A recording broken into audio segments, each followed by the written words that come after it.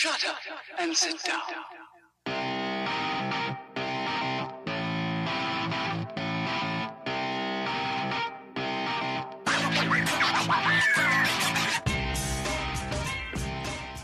Hello and welcome to our latest round of exclusive interviewees with the Cyberbox Rangers podcast.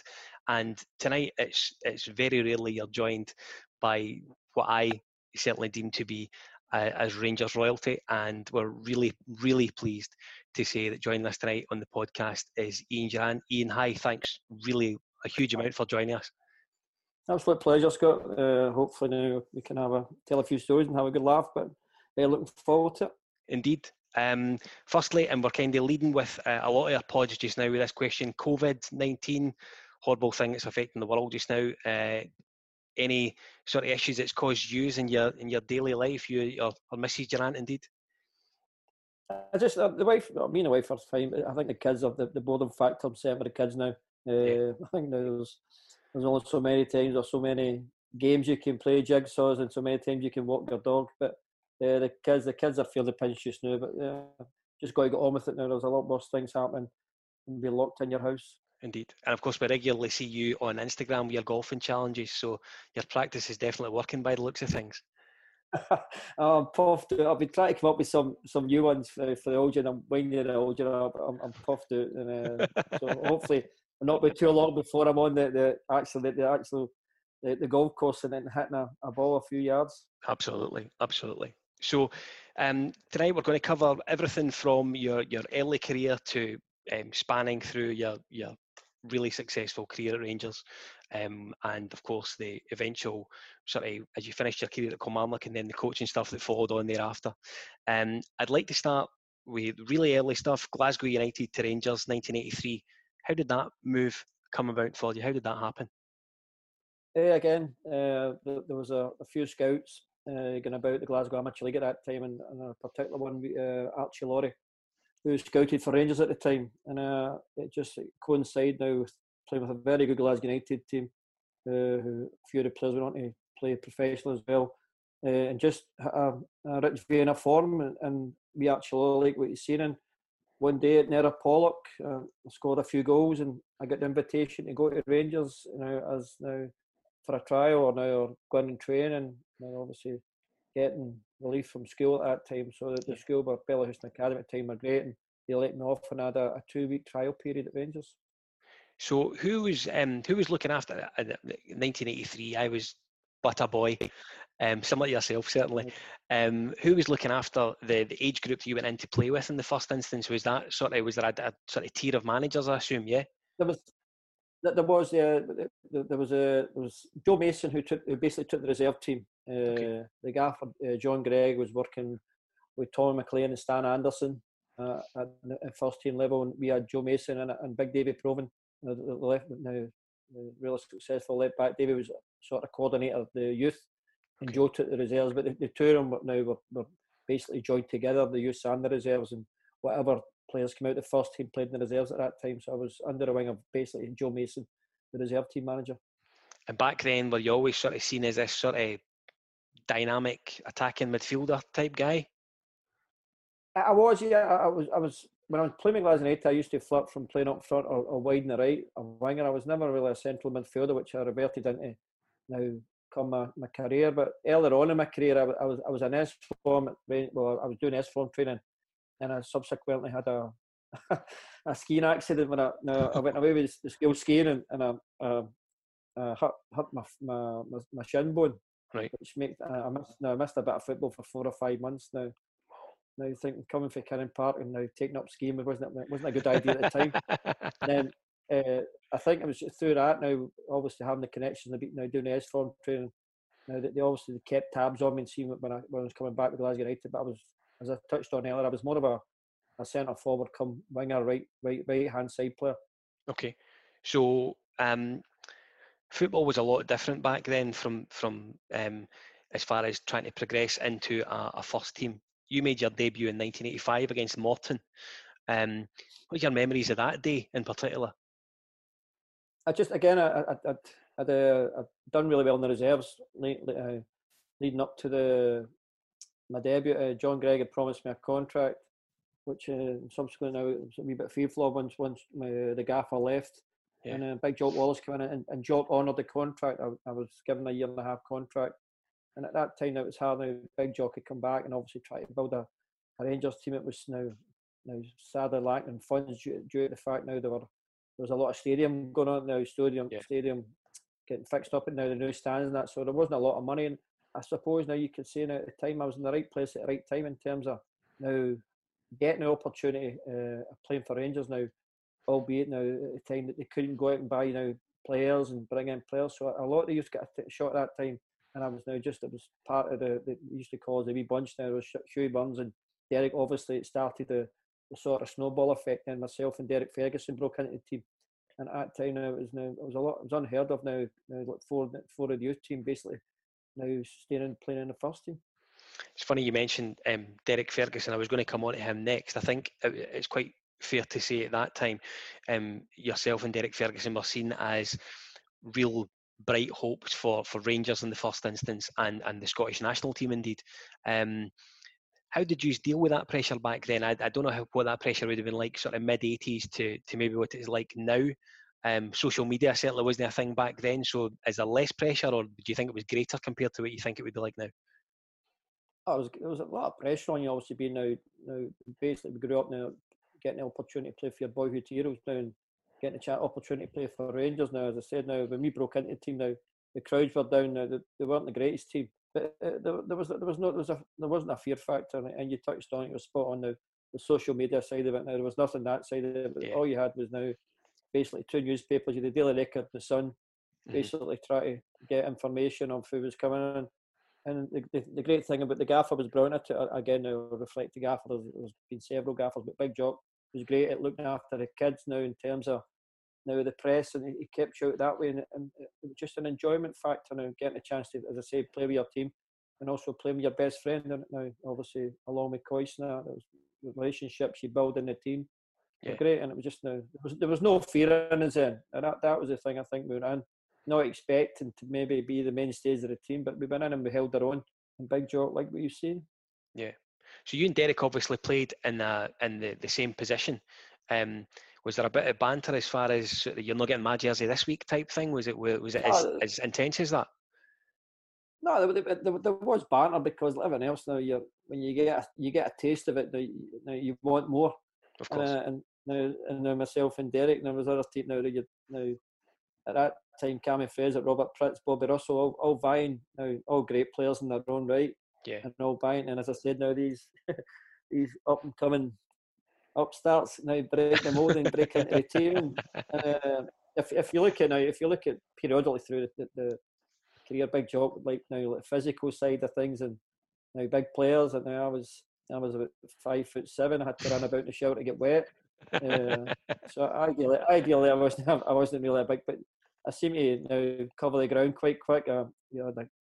Even at a young age, I had a fair in terms of positional sense, where to pick up easily at that time. Just give the ball to David Cooper, make a run, and 9 times out of 10, Coop would find you his pass, and that was a great thing. Now again, when you broke into the team, getting a chance to play with David Cooper, McCoy, now even though now he only played a few games. I played a few games on it, but John McClelland, the centre half, and players like that. Now Peter McCloy, now experienced players, and who now taught you Derek Johnson the way how to play for Rangers.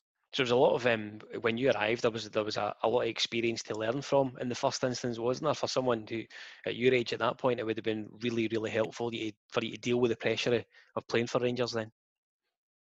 Of course, I was, and I said at that time they all come in now. I used to be in awe of Coop and Bobby Russell, and I used to watch them in training. This telepathy about the two of them now, and I was fortunate enough to come in and play and strike up another great relationship with Coop. But there were so many people that now. Jim and Nico now, Lee Stewart and Rogers came in from Alloa now, pound for pound, one of the best signings Rangers have ever had now in terms of what they paid for him.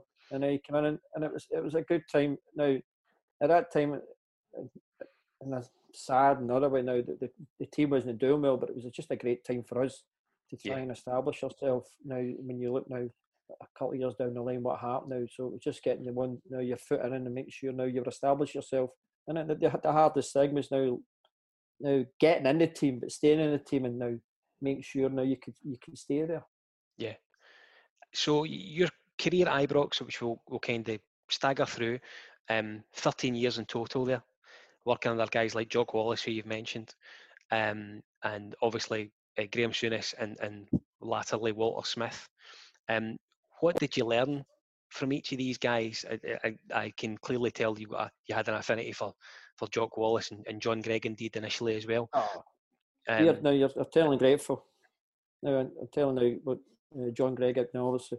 But it'd been easy for a Big Jock to come in and maybe just, well, I want to bring in players, and he maybe discarded the contract that was already been promised, but fair dues to the manager, he stuck with it and gave me the contract. Now Big Jock used to talk about the Rangers DNA. Now you're born with it and what it's like to represent Rangers, and fantastic. Now great upbringing, hard as nails, but one of the fairest mans you'll ever meet in your life. Yeah. And that was now. Then it went on to Souness, Graham, and obviously now the Gaffer at the back end of it. But just the learning process, and obviously the first and foremost, the greatest, like saying the greatest Ranger. Now must have seen something to make you get obviously of him in the first place a contract, and then Big Jock in your debut. Now you never forget those days. It just told out the blue. Big Jock come up on a Friday, and in those days we used to have the practice match, the reserves against the first team, and played. And I goes, well, I've got a blue jersey on, and that, but usually on a Friday representing you were playing the first team, barring you get injured or you had an absolute holocaust in training. And you come up after training, and he goes, there you go, get him your mum and dad, you're playing him, or I get a good night's kip. He gave me a slap in the head, and that was it. Now, no time to think about it. So the walk back from Ibrox to Kinnan Park, which was less than a mile, seemed to go a wee bit faster that day. I'll bet it did. Good times. So when Souness arrived, when Graham Souness arrived, I was 6, 7. And I can always remember, one of the things I can remember quite vividly from the press conference was David Holmes welcoming him into the Blue Room with the old Cheshire Crat experience right across his coupe, and he was really, really pleased to get Graham Souness in. And I think from a Rangers perspective, it turned around our football club in the direction we were going entirely. What can you remember about Souness arriving?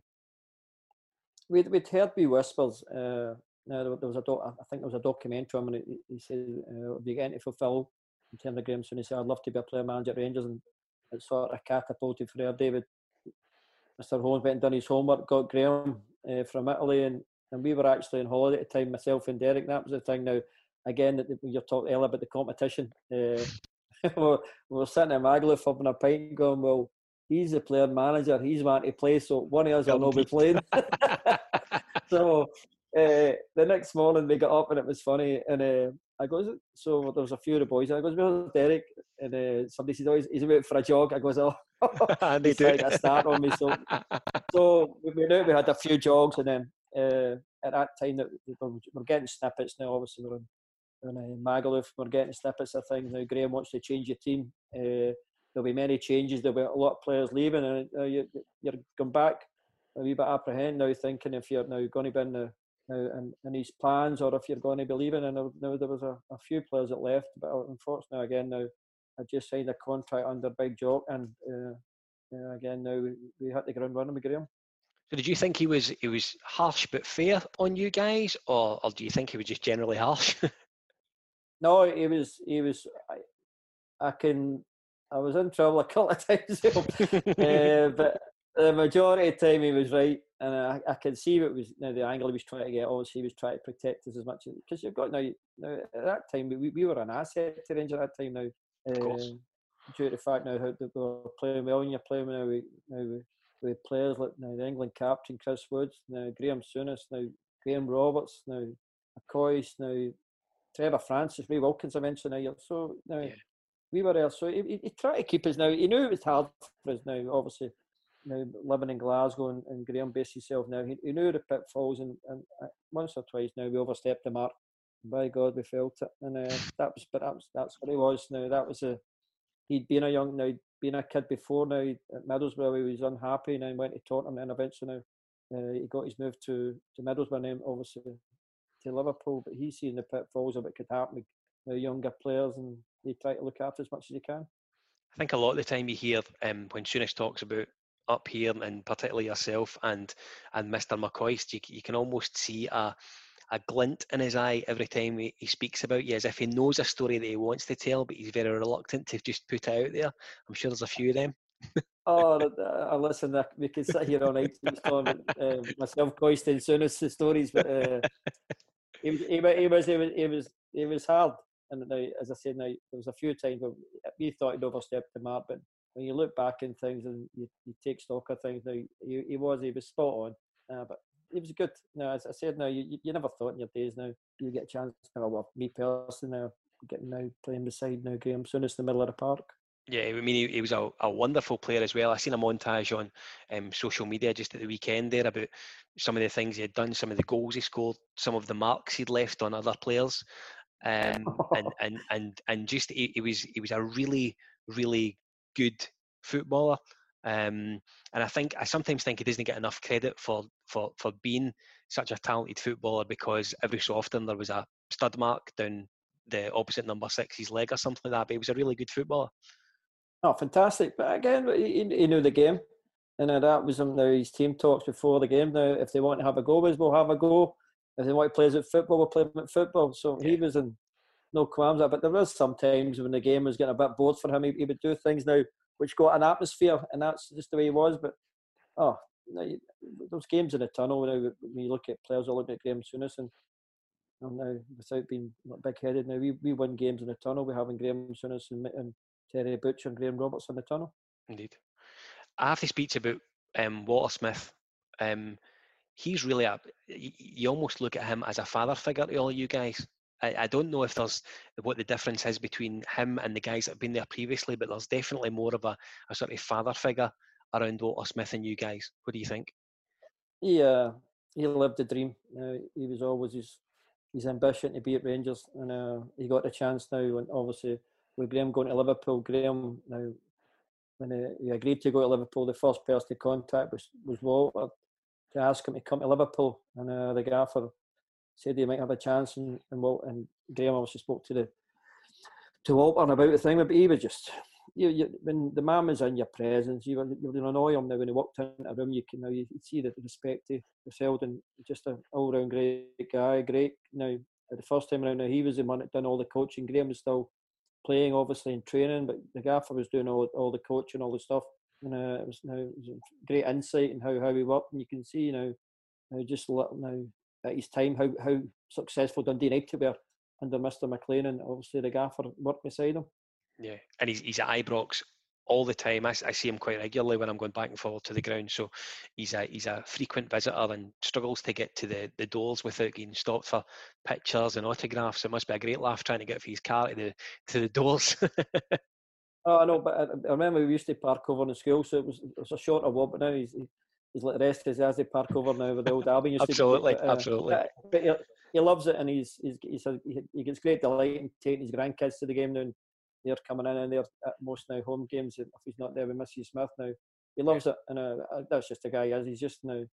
He's one of these people who I think, and he should be at Rangers all the time, and I think in other capacities, but that's the way the gaffer is. He just likes going and watching football. But I'm sure now, if there's a space at Rangers, that they should have the gaffer in some capacity. I think often you see these other clubs up and down Britain, maybe in the first instance, but certainly across Europe, they talk about having club ambassadors. If there's ever a job that Walter Smith has made to do now that he's not managing, it is absolutely 100% that. Oh, without a shadow. And but it's something he would deny, but he wouldn't take it on board. But he's got a special presence about him, Scott. And he just now the way he conducts himself, and I see now the present Rangers manager now gets him up for lunch and they have breakfast now and again now before games, and just an ideal man. Now he bounces things off, and the thing you'll get with the gaffers is absolute 100% honesty. If it's not working, he'll tell you it's not working, and that's the way he is. He's just a total honest man who now gives his all, and you can see now he still talk now. It's the way he loves going to the games, because now we speak after games. I'm sort of on the better seats than he's in, but now we talk after the games. And he loves it, and he loves going in and having his wee glass of red and then up the road, and that's him. He loves his football, but he loves every second Saturday going to Ibrox. Absolutely. So I want to speak about Ian Durrant, the player. So as we say, you were there at Ibrox for 13 years. We're going to cover that period and a couple of things. 46 goals and just under 350 appearances for the club. I want to speak about I want to speak in the first instance about a couple of goals that I remember you scoring against Celtic. First one in the League Cup final, 1986. The ball drops to you on your left peg, and you thrash it in. And then the second one, which is one of my favourite Old Firm games of all time, was the one that Cooper played you in, where we sort of fancy dink out his left, outside his left, and you were straight through. Everybody talks about the second goal and gives me pelters. The first goal was just now to come over, and you could see now Derek Ferguson whipped in another great ball between Derek and David Cooper.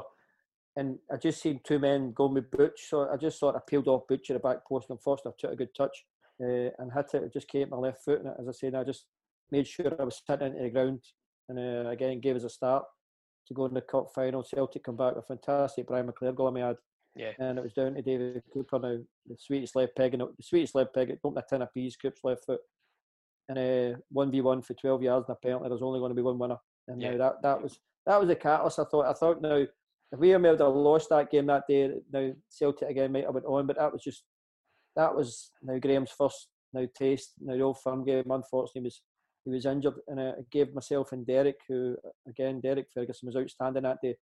Now there was unheard of. Now there was myself, Derek, and Robert Fleck, and young Dave McFarland, who another come through the youth now at that time. We weren't really youth players when we come through. We're called apprentices. We were still doing jobs. Now clearing cars, now the terraces, we were doing jobs. And that was part of your apprenticeship, grinning. Now cleaning boots, I used to do with McCoy's boots and Coop's boots. I done 1 to 11, and the other boys now done 11 to 22, and we're still doing. And that day again, we looked around, and again we were all sitting at having a beer after the cup final. And now 4 of your pals now playing the cup final, beating Celtic. Graham had great delight. That just made sure now because he was under P now, obviously with the signings he brought in now Butch, Woodsy, and you're always now that nobody spent that level of money, and Graham went out and spent that level of money, so the pressure was always on, and we delivered, and that just now spurred us on. And now again we had our usual nuclear in the Scottish Cup. We never really seemed to do well with that under Graham for some reason, and but we went on to win the league, and now that was the thing. But the biggest now, get the first hurdle, winning the first cup final, and again now my first cup final, I get the chance because I'd scored. Now the second goal we were talking about now, David Cooper, but it's probably the greatest 3-yard pass you'll ever see in your life. It really was. It really was. I used to ask him many a time, and I said, where did you see me? He goes, I had a funny idea you were coming. I was 15 years behind you.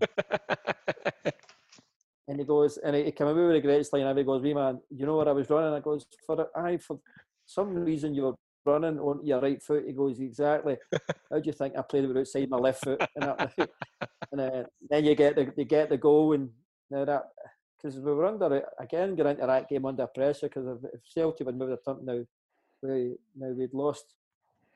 We got lost against Hibs, and then we lost the subsequent the following week against the United. So we're sort of chasing our tail going into the Old Firm game, but it worked out great. And again, now you're always remembered not for now your great finish or what a pass. How did you blank Coop? And that's exactly. If I could have a pound for everybody said that, there's nothing about now the latter, now the goal or the pass.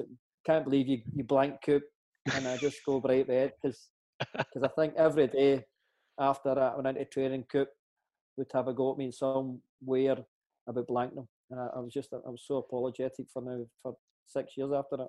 So was Cooper? Was he? I mean, was he quite regularly doing sneaky wee passes like that? Was that part of his game, or did he do that regularly in training or anything like that? Was he? Coop would do things in training. You and frightening. As I said, now his left foot could open a tin of peas. He could nutmeg two people and mean it with a pass, and you wouldn't have to break your stride. Very rarely in all my times of playing with Coop did I ever see him use his right foot. Yeah. So it was always a flick or he conjured it back on his left foot, and as soon as he's on his left foot, he instantly, and the ball was never 2 or 3 yards away from it, and you just see passes other players never seen. And as I said, now if you made the correct run, you didn't have to break your stride. Yeah. The ball would just come beside you, and that's what it was. But great delight. Coop was just a player now. He scored unbelievable goals. But he took some great pleasure out of just now manufacturing and having assists and goals. Yeah, we spoke about him very recently. Of course, it was the anniversary of his passing, and we spoke about just how sad it was. And I remember saying on the podcast just how Scottish football's missed someone like Davy Cooper. I think just to bring something fresh and new to the game. He didn't really have a grain of pace, but his technical ability and how good a footballer he was incredible. And he's certainly someone I don't think we'll ever see anyone like him again in the Scottish game. Never. And no, you say he had no pace. Never missed a day of training. Never. Yeah. Never ever missed a day of training. Always there. Never used to practice free kicks. Nothing. But an act of knowing where he could put the ball and where he was now and what pace he was going to put it at. Now he just 9 times out of 10 he'd just tell the boys move out the way. I'm hitting this, and that was it. Now he was just again the great thing about Coop when I made my debut, and he's the greatest words ever. And he just said to me, "Don't be afraid to make mistakes." And you're going and thinking, he goes, "We all do it, and we all make mistakes." And he just goes, "Play your game. If something happens, just go and get the ball again and go back and try it again." And it was just now you're lining up, and now you're you're breaking it a wee bit in the tunnel, and of course you've got this now people behind you who now just have made mistakes, but they know how to fix it, and that's now the greatest bit of advice I've ever had in my life. And now I stand and get now. It's a sad man. It's a sad day now. Sadly missed. And there's no day now goes by you don't think of it now. Something comes up and you think, oh, Coop, now what have they been doing today? And they've been coaching some kids now. So the basics now, control and pass. Exactly, and I think I've done a bit of sort of youth coaching myself, and it's a basic that you try and teach, and you just think, if he was still around, there would be someone absolutely in awe of the simple things that he's teaching these guys. You know what I mean? He would be managing. He would have had a crack at it, and he'd have managed at the top level, because now his knowledge of the game, the way he played it, and the way he wanted it played, now would be like second to none. It was just a second nature to him. Just now the way he used to control the ball and pass the ball, and just now limit your touches. Fantastic football player, and just a great guy. A great guy, So we're going to speak about David Cooper again, just in a wee minute. I remember in 1987. Being at my grandfather's house in Cumbernauld and watching the Rangers Aberdeen final, 3 each game. David Cooper, of course, scores that fantastic free kick that Jim Leighton looked around for 5 minutes to see where the ball was, and eventually caught it as it came back over his shoulder. You scored a fantastic goal that game, really, really good goal. Clever 1-2s all around the pitch. McCoist played you in, great finish. Good to score again at Hampden, eh? Brilliant. Again, just the same, linked you up. It was just a great game. We didn't start the game at all. Aberdeen they put us on the back foot. Jim Betts scores an early penalty, and I think we cleared one off the line, if I remember. I think of all people, Big Alec McLeish, I think, got a wee knock on it. And I think it was actually Stuart Monroe. Right. Then we got a wee chance, and it was the ball up to Coyce, and Coyce gets a free kick, and then Coop. That was the day. Coop says out the way, and now there's. For some reason, Graham Roberts was standing beside him. Coop just moved Graham Roberts out of the way and hit this now.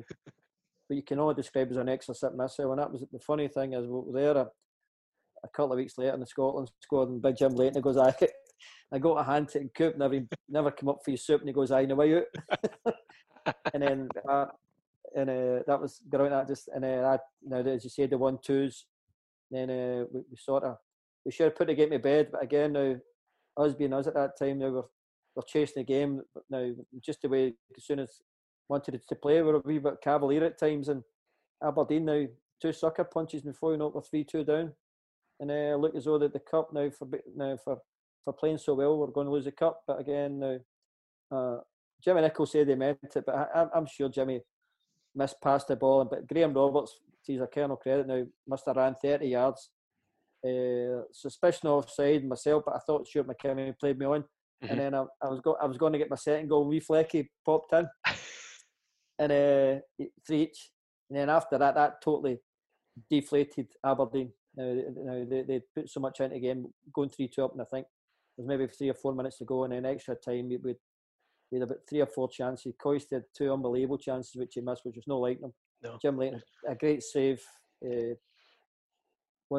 Twice from Robert Fleck. In fact, one unbelievable header where Jim's got it at the top right, and then the lottery goes to penalties, and Peter Nicholas misses the penalty, and myself, Coop, Coyce, a very Flecky and a very extravagant 2-step Trevor Francis. That's right. I remember it. Because did he not have to? Did the ball not move as he was going to take it first time around? They complained it wasn't on the penalty spot. And Aye. Trevor being Trevor was horizontal.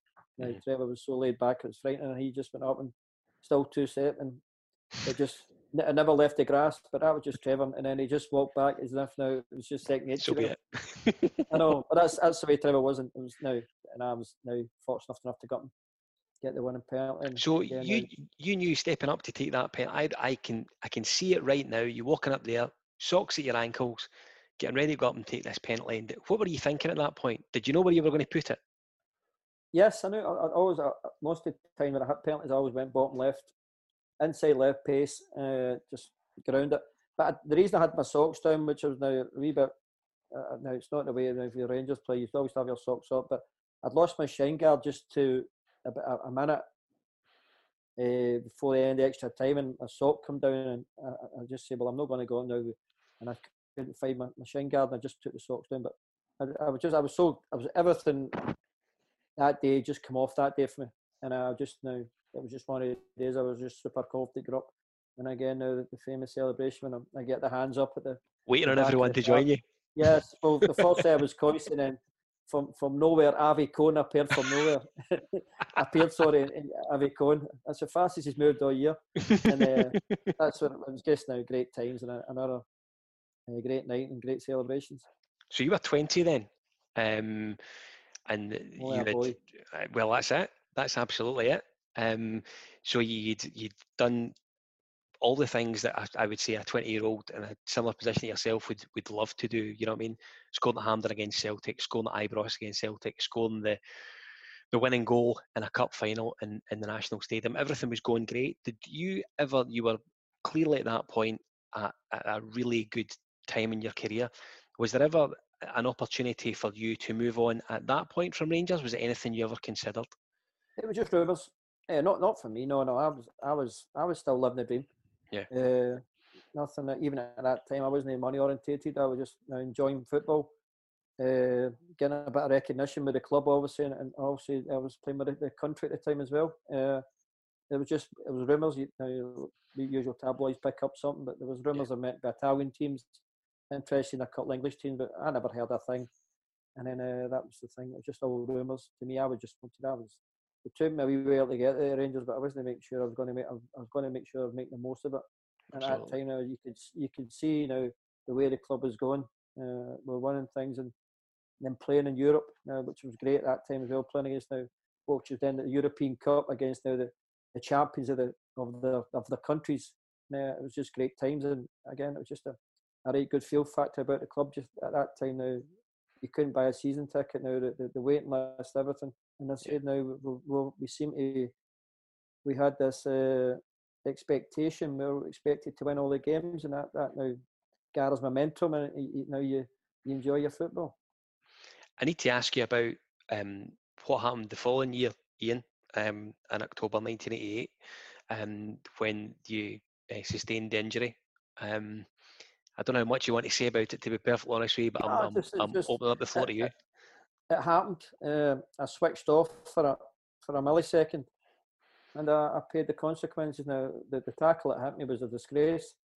No getting away from it. But the reason I switched off because the referee blew for a free kick, and then I stopped. And then my last recollection was just feeling a searing pain going through. It wasn't so much my knee; it was just the inside of my leg, and I just now then you think now I hadn't even heard of the word cruciate now, Yeah. and I just heard now when I was in the dressing room at the club doctor Donald Cruikshank, who I now owe everything to now in terms of now getting me back playing again, and he came in and before you know it, I was drowsy. He gave me a morphine jag, and I heard the word cruciate. But as I'm sitting there, and there's still a game of football going on, and Terry Butcher's taking doors off hinges and everything, and everything was an absolute blur, Scott, in terms of what happened. And now it was October the 8th, 1988, and it was 8 minutes past 3 I got injured.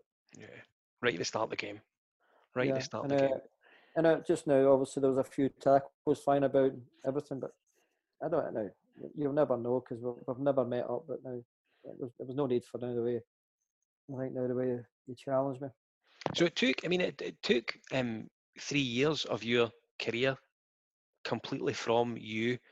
I think for a Rangers fan, I'm sure I speak on behalf of anyone who's watching and listening, it kind of took you away from us for 3 years as well.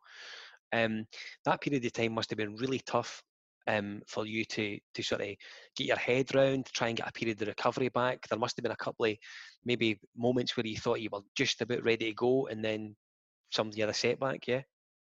Oh, it's a million setbacks, Paul. In between the injury, I lost my dad. They go on about now the depression things. I think I was clinically depressed at one point because I'd had operations and nothing seemed to go on. Now it was like one step and then 3 steps back. It wasn't until now America, Graham Souness, and as I said now, the club doctor Donald Cruikshank sourced this surgeon in Los Angeles because all the surgery I had in Great Britain, that was the best they could do, and the knee was still unstable. And I went to America, to Los Angeles, and Sherman Oaks, the surgical place, and this Dr. Blazima, and I was going over there thinking now just to see if he could do it for my knee, and it was the first time I'd heard a surgeon say, "I'll get you back playing," and that gave me the biggest boost in the world. The day of my surgery, I got the phone call from Graham Souness. We just clinched the title at Tannadice through Trevor Stephen, and I was lying there, just had my operation, and it gave me the greatest boost knowing now that the doctor, now obviously the surgeon, and saying, "I'll get you back playing." At what level, I don't know, but you get back playing soccer. He used to call it soccer in America. Yeah, of course. And that just gave me the biggest jump ever. And obviously now the Rangers won the league now, set up now just the quickest recovery time. All the other recoveries after injuries were slow and painful, but this one you'll come back with a different focus. And then we'd sourced again now Lilleshall. Yeah. But I said I don't want to be in Glasgow now. I got myself into trouble now. As I said now, going about 1 minute you're king of the castle, next minute now you're nothing, and you're feeling sorry for yourself. Of course. So I went down to Lilleshall and spent 9 months in Lilleshall, and then I come back, and that was me. Everything was just good. I was about just under 10 stone at my fight weight. Everything just shooters out to here now. I was like, as I said, I went everyone. I've run about in the shower, and all of a sudden I've got muscles where I didn't think I could get. Now just everything, you name it, everything, bike runs, swimming. It was like watching the old Rocky thing now, up and down beaches, up and down sand dunes now, and they mentally battered me to get back playing because they knew the side effects have been out for now like 2.5 years could have you in terms of getting back. But as long as your mind, they didn't release you for Lilleshall until they thought you were right in the head. I was never right in the head anyway, so how I get away from Lilleshall, I'll never know. And that was the way they went about their business. I was fortunate. Two of the phys was Grant Downey, who became Physio Rangers, and Graham Smith, and they're ex-army men. And what they do, they put demands on you. Now we'd go out in the middle of forest, and there's now 6 football players and a jockey. You've got to carry it for 3 miles, and jockeys are no built logs, but it's now getting you prepared. And we used to sit and the wee jockey just used to sleep. They were knackered, but it was great times. And now, as I said, when I was at Lilleshall, not everybody left Lilleshall and got back playing again. Yeah, there was some sad cases. And I don't know if you remember a boy Paul Lake at Man City. Man City, yeah, of course. If you check up on, he was one of And he was the most sought after youngster at that time. Big like he never made it back. And he sent us a great letter the day I made my comeback against Hibs reserves, and I got this letter now. And I came into Ibrox at that time, and if it wasn't bad enough, the butterflies, everything, I was absolutely, now I'm telling you honestly, that's the most now. And there's a letter, and I read this letter, and I took into the toilet, I had a wee tear, and I just said, well, I'm going to get back playing. That big guy never made it. And then when I made my first team comeback against St Johnstone, and I was lucky enough to score, Big Lakey was at the game that day. Excellent. And we've struck up a great relationship ever since then. But as I said now, I was one of the lucky ones that got back playing again. And Big Paul never get a chance. So in that reserve game at Ibrox, I'm not sure we've ever had an attendance at Ibrox like that, and I think it's safe to say we'll never have anything like that again. I mean, the fans ultimately turned up to see you. They wanted to see you. It wasn't to look at anyone else bar yourself. That must have been a huge boost in itself, was it not? It was incredible. Honestly, they were saying, "Oh, there's in the warm." You're going, "Oh, there's no bad wee crowd here today." And we're in the dressing room. They're filming. Oh, they're going to have to open another couple of turnstiles, and then the game's going on 10, 15 minutes, and all you see is like thousands now around the side of the track, and I've got now the Govan and the Rangers end opened up, and it was just now you have to pinch yourself now, because now the letters I had up until my comeback now, but I hope everything goes well not now. There's thousands of letters, and I couldn't reply to all of them, but it shows you now how much a rapport I had with the fans, and it just now there's things you'll remember in your life now, your birth of your kids, and now the occasional cup final or occasional goal, but I'll never forget that day against Hibernian reserves at Ibrox, where now all these thousands of people turned out to watch me come back, and what a feeling it gave me. I think as well, you kind of, when footballers come back from serious injuries, particularly one that you had yourself, you're almost wary of them being tackled. Can you remember your first sort of real sort of bone shuddering tackle and think, I'll be okay, I can handle that? Yeah, there was a few in training, and again, now that's when I was at Lilleshall. Most of the time I was doing 1v1s, and it's now a 10-yard pitch where there's got to be physical contact. As I said, now doing it at Lilleshall, if they didn't think you're ready to go and play football, they wouldn't release you. So their mental approach. So there was tackles, and that's something you couldn't now. I couldn't now go without, and I knew it was going to happen. How would you cope with it? But I was fine in training. Again, now it's going to be different if somebody's going to come in and now try and hit you again. But again, that was just part and parcel of playing. So I want to speak to you about something that happened in the space in between where you getting injured and coming back. It's not something that's related to you. However, I hope it's something you've got good input on. Maurice Johnston arrived at Ibrox. Can you remember that time in particular? Because Scottish football went bonkers for it.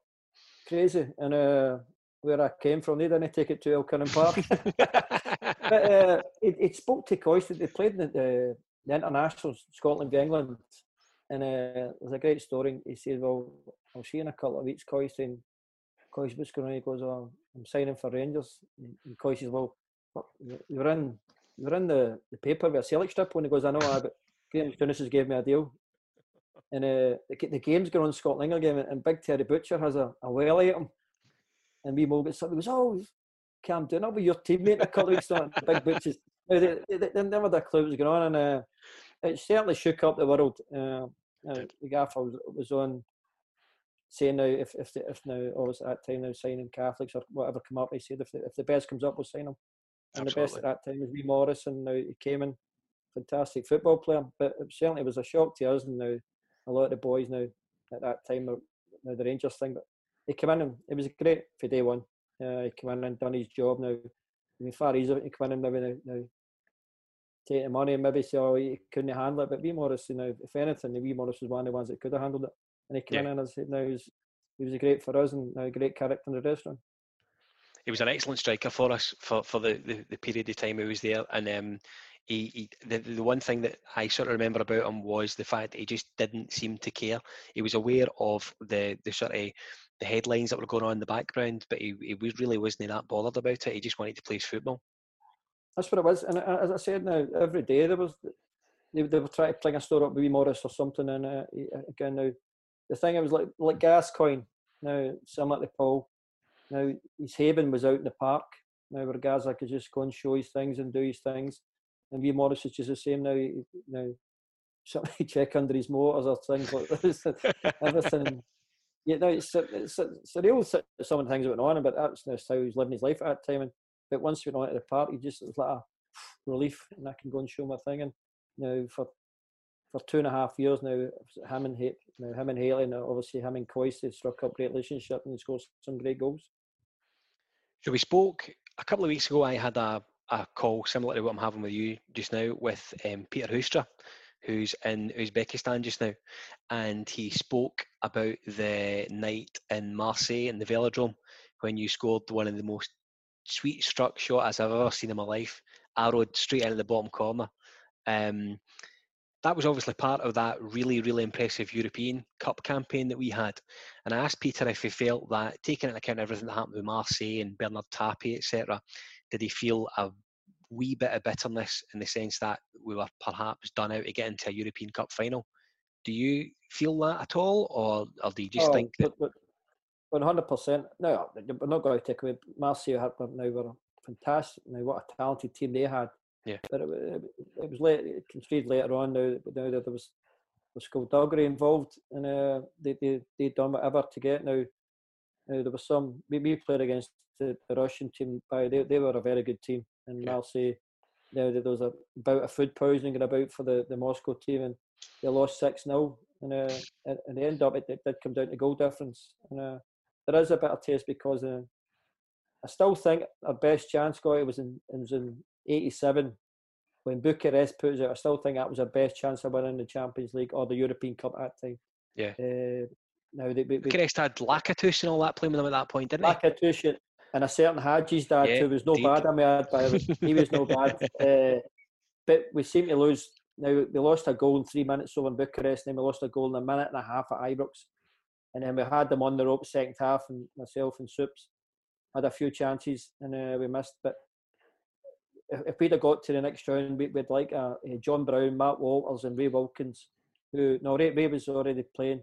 Matt Walters, I think maybe Jan Bartomeu and Bomber, who came into the squad, and now which then was now a talented squad at the time, and we had three quality players that would have helped us. But now, as I said, now that was a bit. The Marseille game will always rank away because now it's just riddled with skullduggery and everything. Right. And again, now to come so close, and Peter loved it because at that time now the free foreigner rule.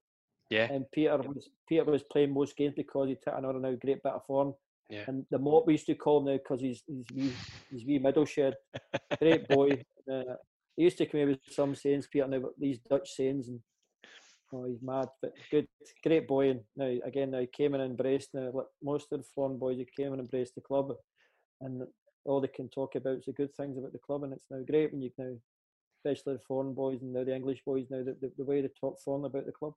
Yeah, he actually spoke about when he arrived at Ibrox.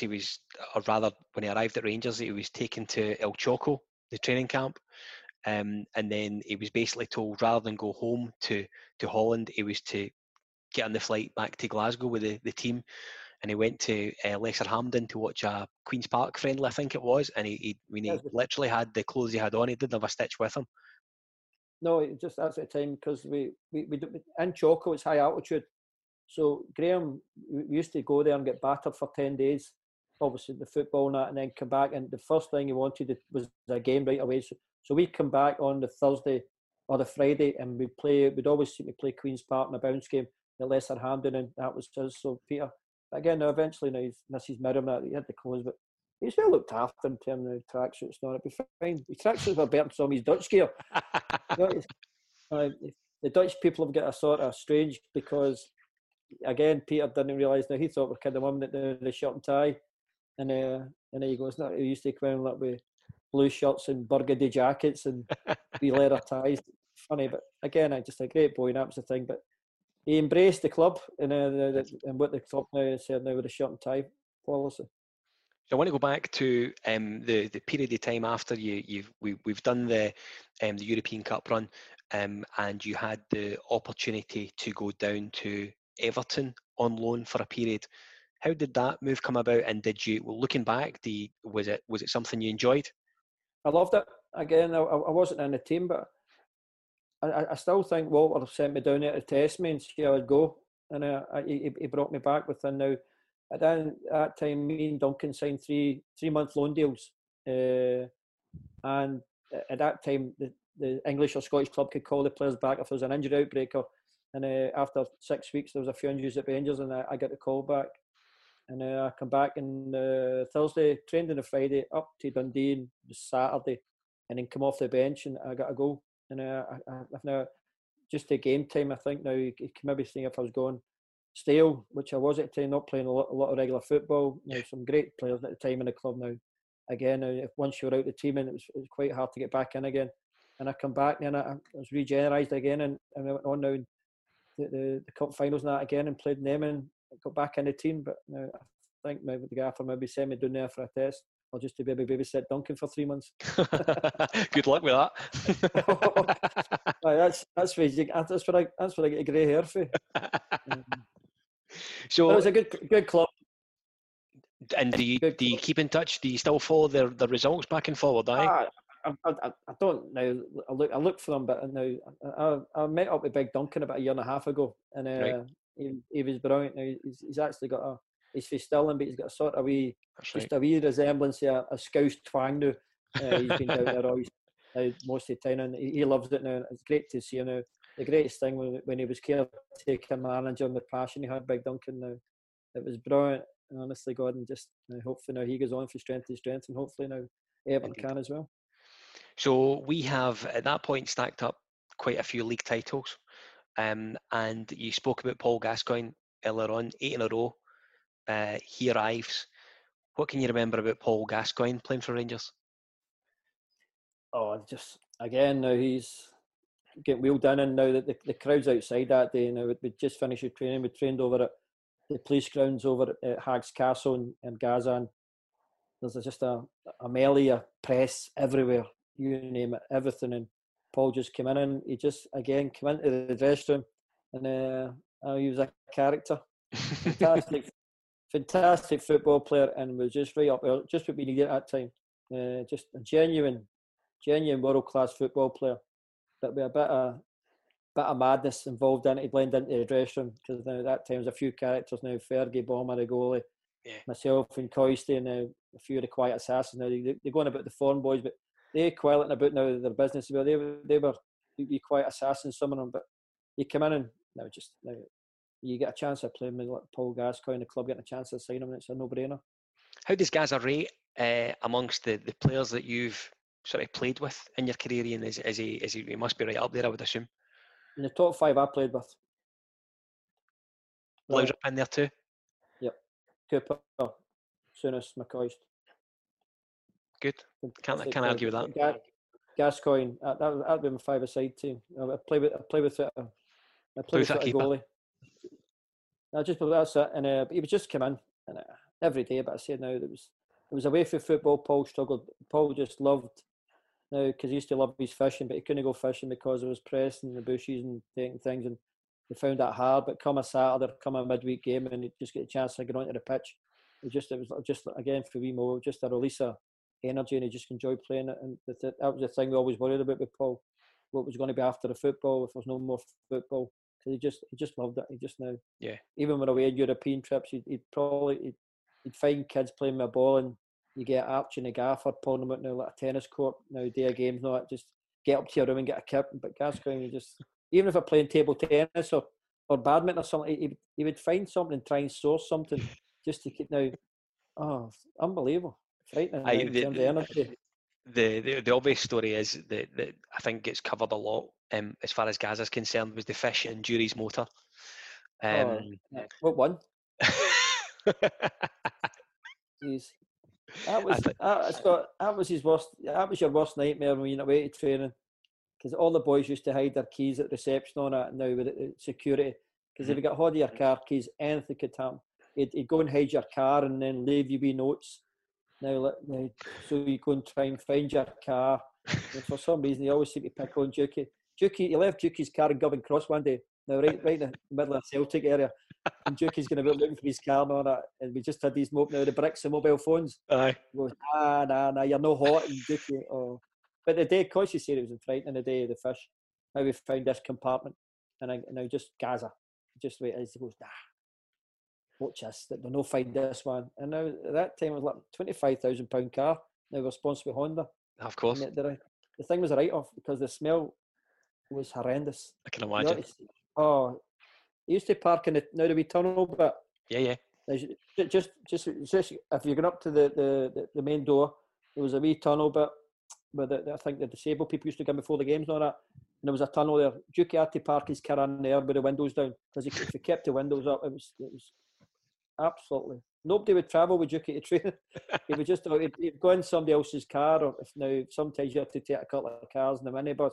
Now we're winning leagues and trebles, and we're going to games and now minibuses and minibuses and cars, but nobody could get near Dukey's car because it was horrendous. Absolutely horrendous smell.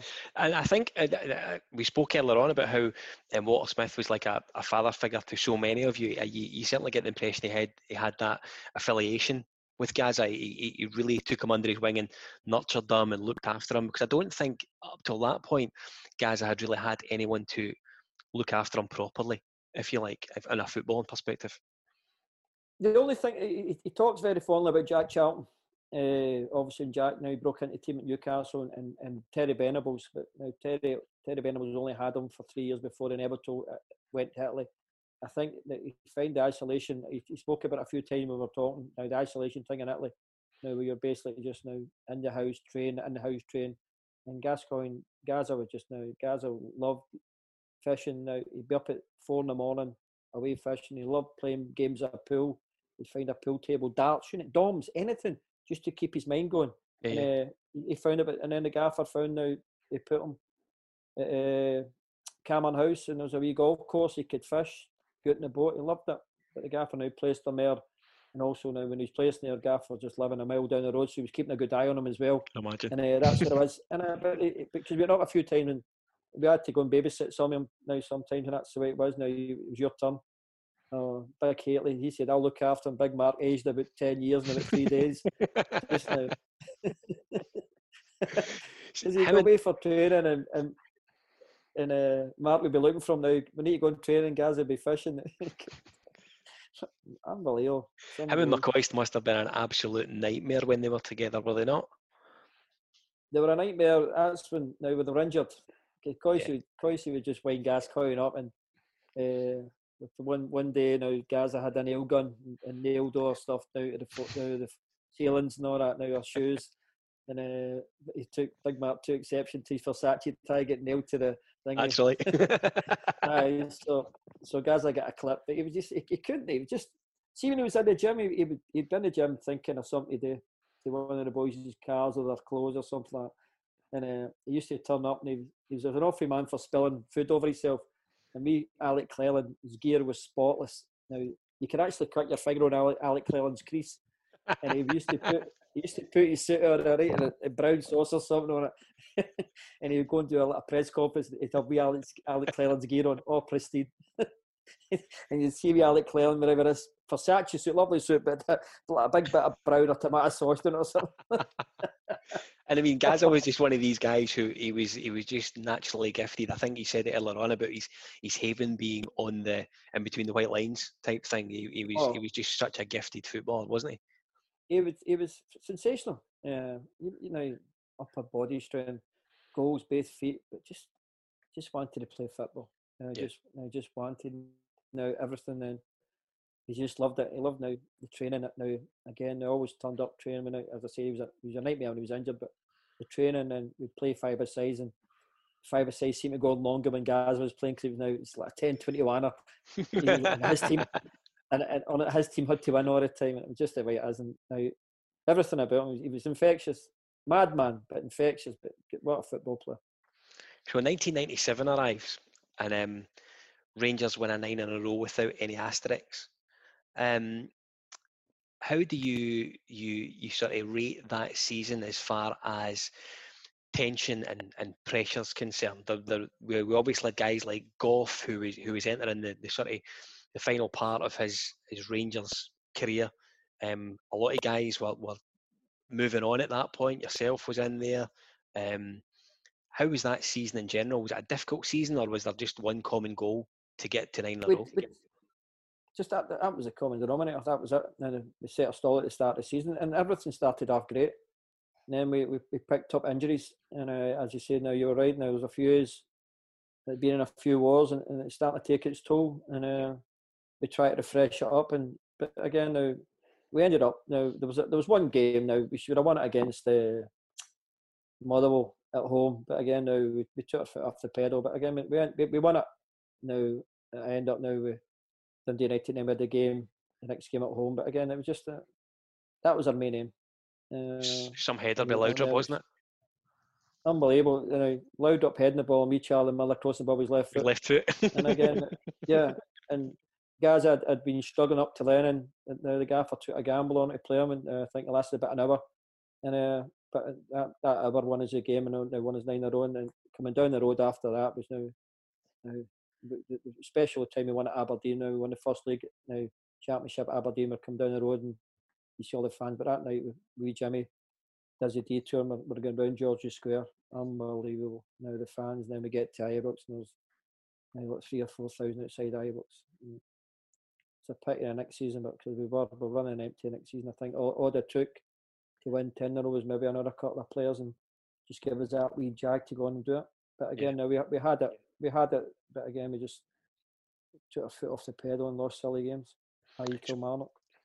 So we got to that stage where it inevitably all these good things come to an end, and your time at Rangers sort of drifted away, and you went to Kilmarnock with Ali McCoy. Tell us a wee bit about that. Were you glad to be continuing your career together, or were you just desperate to try and get away from him?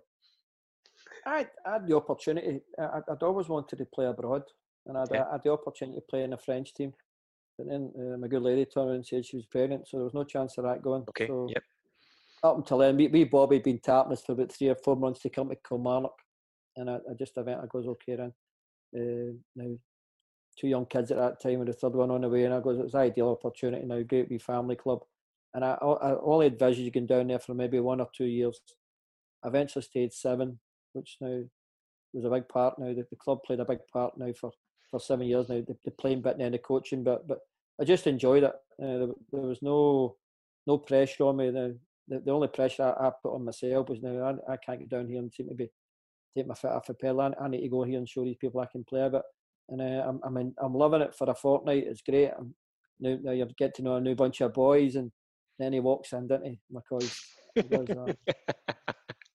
And that was it. He goes, how long you signed for? He goes, how long you signed for? I goes, maybe, that was a comment. I goes, maybe 1-2 year max. And I'm all reliant on my knees. My knees was getting a wee bit jarry at that time. It's now sort of taking its toll. And I'm saying, as long as my knee's fine and I can give him 2 good years, okay then. So he played for 3 years and I played for 3.5 years. And it was just a good time. Now he went down and me Bobby gave him let the rain go a wee bit. He could do his question of sport. He could pursue his TV work and all that. Everything, he loved it. And again now, unfortunately, he broke his leg against Rangers. In fact, Big Amaruso. That's right. Aye. Yeah. And that curtailed his playing. But Coisty played until he was 39 now, which is phenomenal. Now, it must have been a huge wrench for you both to leave Rangers. It was. I had the chance to stay under Advocaat.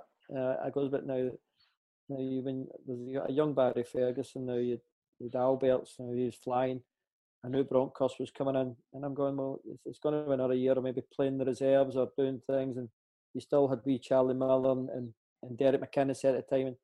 And I said, no, I'd love to, but I said no thanks. And he said, oh, well, if you want a year, I said no, well, I'd just be staying and I'd just be holding back somebody or coming to a game and no playing. And I goes, I've had great times and I'd like to leave now on these terms now with the boys. I've been playing with for virtually 10 years now to go and leave with them. And now, albeit now we left in sad circumstances with the Hearts game, a game now where there's another skullduggery written all over it. Now the penalty we should have got it again. Absolutely. But it was a time to leave, and because when your time's up, now you can't go to the well that often. Do you think when you went down there, you almost had to see it as an opportunity to reinvent yourself as a footballer? You were no longer Ian Durrant, Rangers Ian Durrant. You were Kilmarnock's Ian Durrant, having to almost start again a little bit?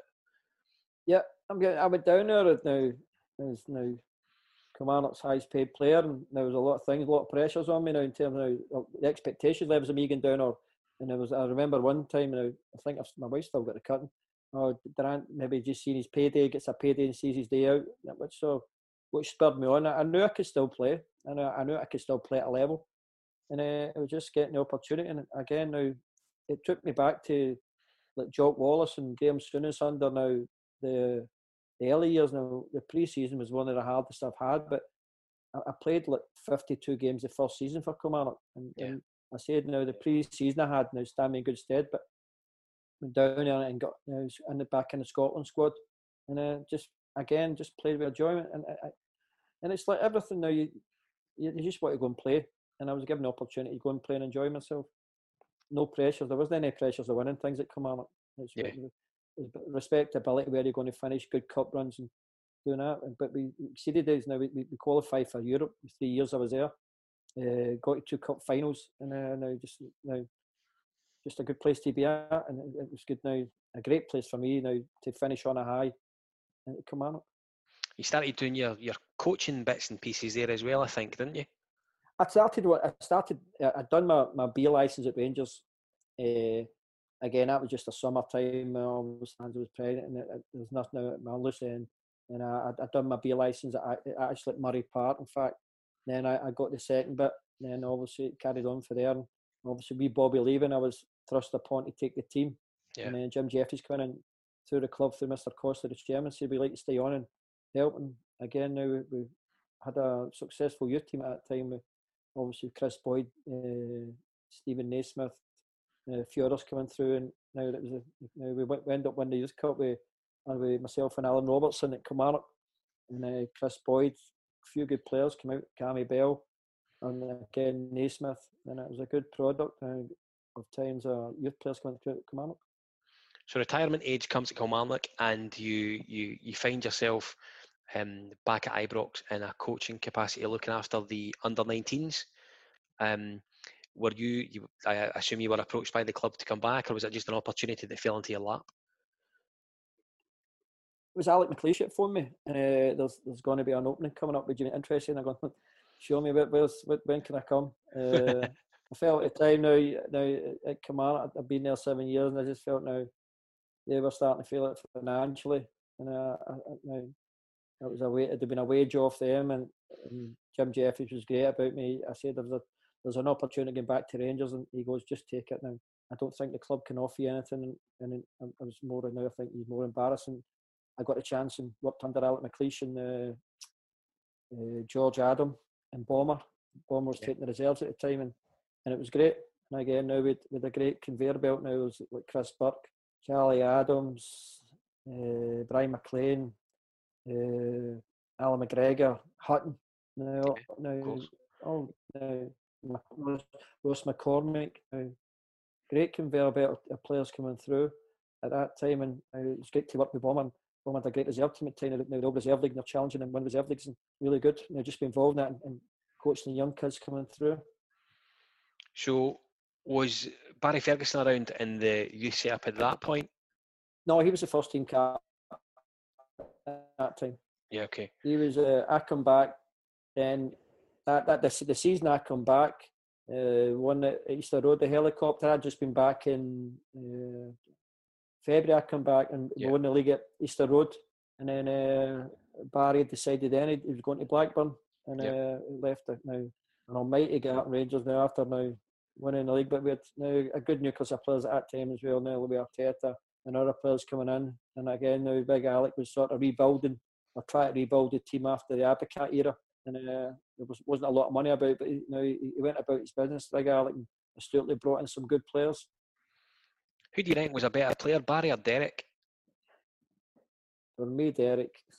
Yeah, because he's my pal. Barry was a fantastic player. I say that when we get a drink, and me Barry cracks up. No, but Barry was he carried the club now in the sort of ways now. It's quite sad in many ways, because I never really touched on it. But now due to injury and misfortune, now myself and Derek never really get the opportunity for filling it, because I thought at the time, and when the gaffer signed Ian Ferguson, I thought we had the makings of a great midfield now. Absolutely. Myself and the two Fergies. But Yeah. I'd pick Barry Ferguson over it now. I think he's a fantastic football player. And you now, in some way or another, now you play a wee bit of involvement in his career coming up now as a kid. And I was there, still plying my trade when Barry was coming through. And there was a few times he wanted to leave, and I goes, listen, you'll get the keys to the kingdom, just bide your time. And then he came in and waited on under Advocat and Big Alec, and obviously Scotland was now second to none. Fantastic football player. So he goes down to Blackburn for 18 months or so, and in the background, Paul Le Guen arrives at Ibrox. A lot of different things you'll kind of read about Paul Le Guen and the things that he brought to the club, and people maybe not buying into it. What was your take on the Frenchman's time at Ibrox? He had great ideas. I'd love to, and it came out later on. Scott, he had more money to spend, and I think if he would have brought in a couple of more players to the players he had, I think he would have done okay. The first thing he had to address was how long Big Dad was going to last. Now, Dad had been an integral part of Big Alec's team, and Dado, again, similar to myself, was struggling with a knee injury. Yeah. So that needed replacing. I don't think he ever get the chance of replacing that. Dada was a big character in the team, and he was losing big characters, and they replaced him now with younger players that never had the stature Dado had. Yeah, so absolutely. I thought, now I obviously try to help him as much as I can, but his ideas, but he lost a battle in the dressing room where now obviously people were going one way and he was wanting to go another way, and now he thought it better for himself to leave. But I liked his ideas. He never got the chance to implement them. I think the one thing I can remember quite vividly about it, other than Boyd's celebration at Fir Park, I remember the Dunfermline game that obviously followed soon after Le Guen departed, and you were in charge. And one of the first things you done was you gave Ferguson back the captain's armband. That was a huge vote of confidence for him, and a big decision by you at that point. I thought the importance of the game.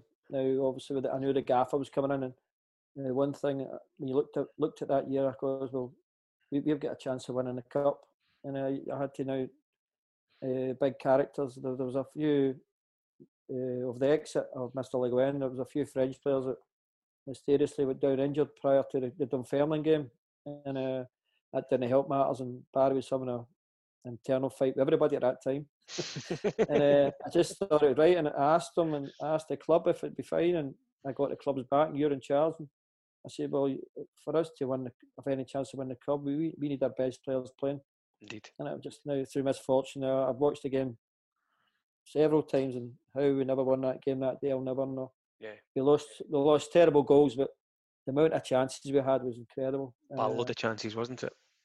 Again, Barry hit the post, Boydie hit the bar, and Alan Hutton had one cleared off the line, which to this day I thought was over. But again, now 30 seconds later they got the part and score. But again, it was just an incredible moment for me, just to see you've been the manager of Rangers under difficult circumstances. But I just thought if now we having Barry back in the team, and your likes of Chris Boyes and Charlie Adams, people who responded to people, I thought we had a chance to win the cup, but unfortunately it never happened. But I wouldn't swap it. No, I was given a free roll, and I picked which I thought we were a team that could beat Dunfermline. So you were in and around the Rangers training centre for a good wee while after that, in and around the sort of the youth teams, reserve guys, and you eventually left and ended up at Dumbarton with, was it Stevie Aiken who was there at the time? Yeah, Stevie was looking. His assistant was leaving. Stevie, and he just asked if you come in again. It was just, I'll come in to the end of the season. Now I wasn't doing anything, and went in, and we stayed up, and we got to the final of the, I don't know what cup it was called then, the Iron Brew Cup or the Jackie Husband Cup final or somewhere. and we stayed there, and that's when I thought, now I'd been working with people who were now loyal and stood by, and we, Steve, had now kept them Barton.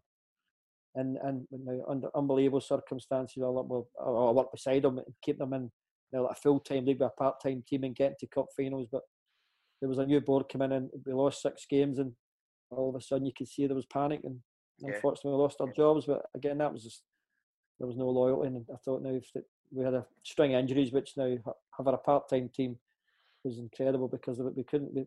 At time for 3 games we only had 11 players and no subs.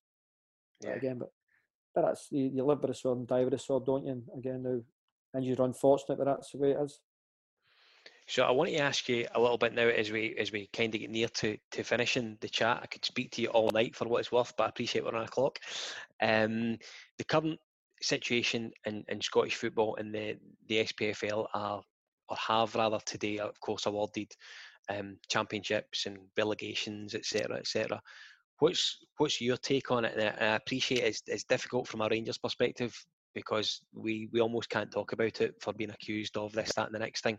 But from someone who's played the game at the highest level, as far as I'm concerned, if you were a player and you were being awarded a league title that you hadn't won, what's your take on that, Ian? I think everybody wanted the league to be resumed. Now you see it all over the world now.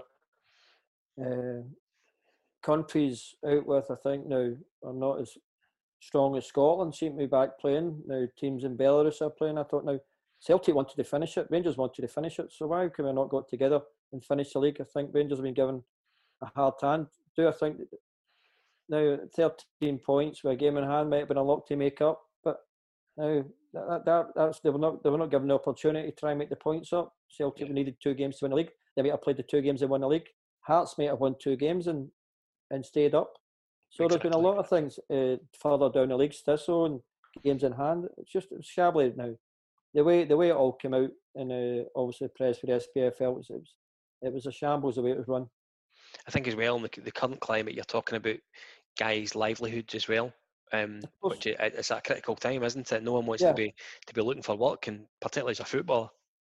Of course it is, and but turning away now for the COVID now, a lot of people have lost their lives, but we just seem now everybody wants to get back to normality, and I just thought if they maybe I waited. Now I just thought now they pushed the panic button, and now you can. I know for safety and all that, but there's Germany are having closed door games and all that. I think if we'd have just maybe waited and maybe see if everything's turned out okay, we could get back playing football and maybe prolong the league. Now there's no guarantee whatever's happening with the COVID now how long, but we could have went and maybe just started the league next season's league a wee bit later, and kept it going. Sometimes you maybe have to ask players to play through. We know the difficulties surrounding families and all that, but I just thought they might have waited and gave the teams a chance. I think now, I still don't think maybe now they caught Celtic, but now you say they were given it rather than having the opportunity to win in the league. And on our club, how far away do you reckon we are? A few signings. We showed the thing.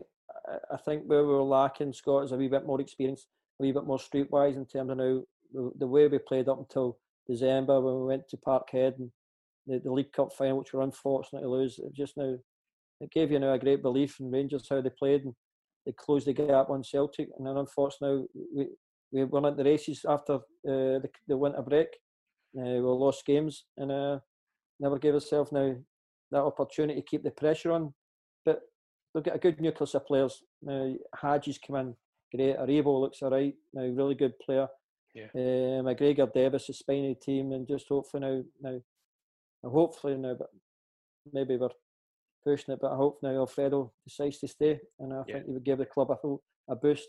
And hopefully, manager now you see the new merchandise. Now there's going to be a new Rangers shop. They're looking at the old Rangers club now, maybe turning into offices and other things, maybe a museum or something like that. So the club's certainly pushing forward in the right way. So I'm just hopefully the club now, as I've done, can go and back the manager up and hopefully get those signs in it and make sure now we are, once everything resumes and we get back to this normality, playing football, that we're on the front foot and pushing Celtic as hard as we can. Do you still get back and forward to the games? Always, as much as I can. Much as I can. Unfortunately, stuff now, I'm the elder statesman, so I get invited along, and the club are great now. They welcome you along. I do a bit of hospitality. I'll be doing a bit of Rangers TV with Tom Miller. That's an insight, and I enjoy it. And again, it's just as much as I can. My kids not there, but they're the season ticket holders, so they're there most every home game, and I get back as much as I can. Good. So listen, Ian, I've thoroughly enjoyed this tonight. As I say, I could speak to you for hours. I don't mean it facetiously when I say you're Rangers royalty. You're right up there as far as I'm concerned. I really, really appreciate you joining us on This Is Ibrox, the podcast. Thanks for coming on. Thank you, and I just like to wish whoever's coming on fantastic. Thanks. I lived the dream, Scotty, and that's what it is. I just lived the dream, and I enjoyed everything. But enjoyed tonight. I'd like to thank you very much. Cheers. Thanks for having me. Thanks. Pleasure.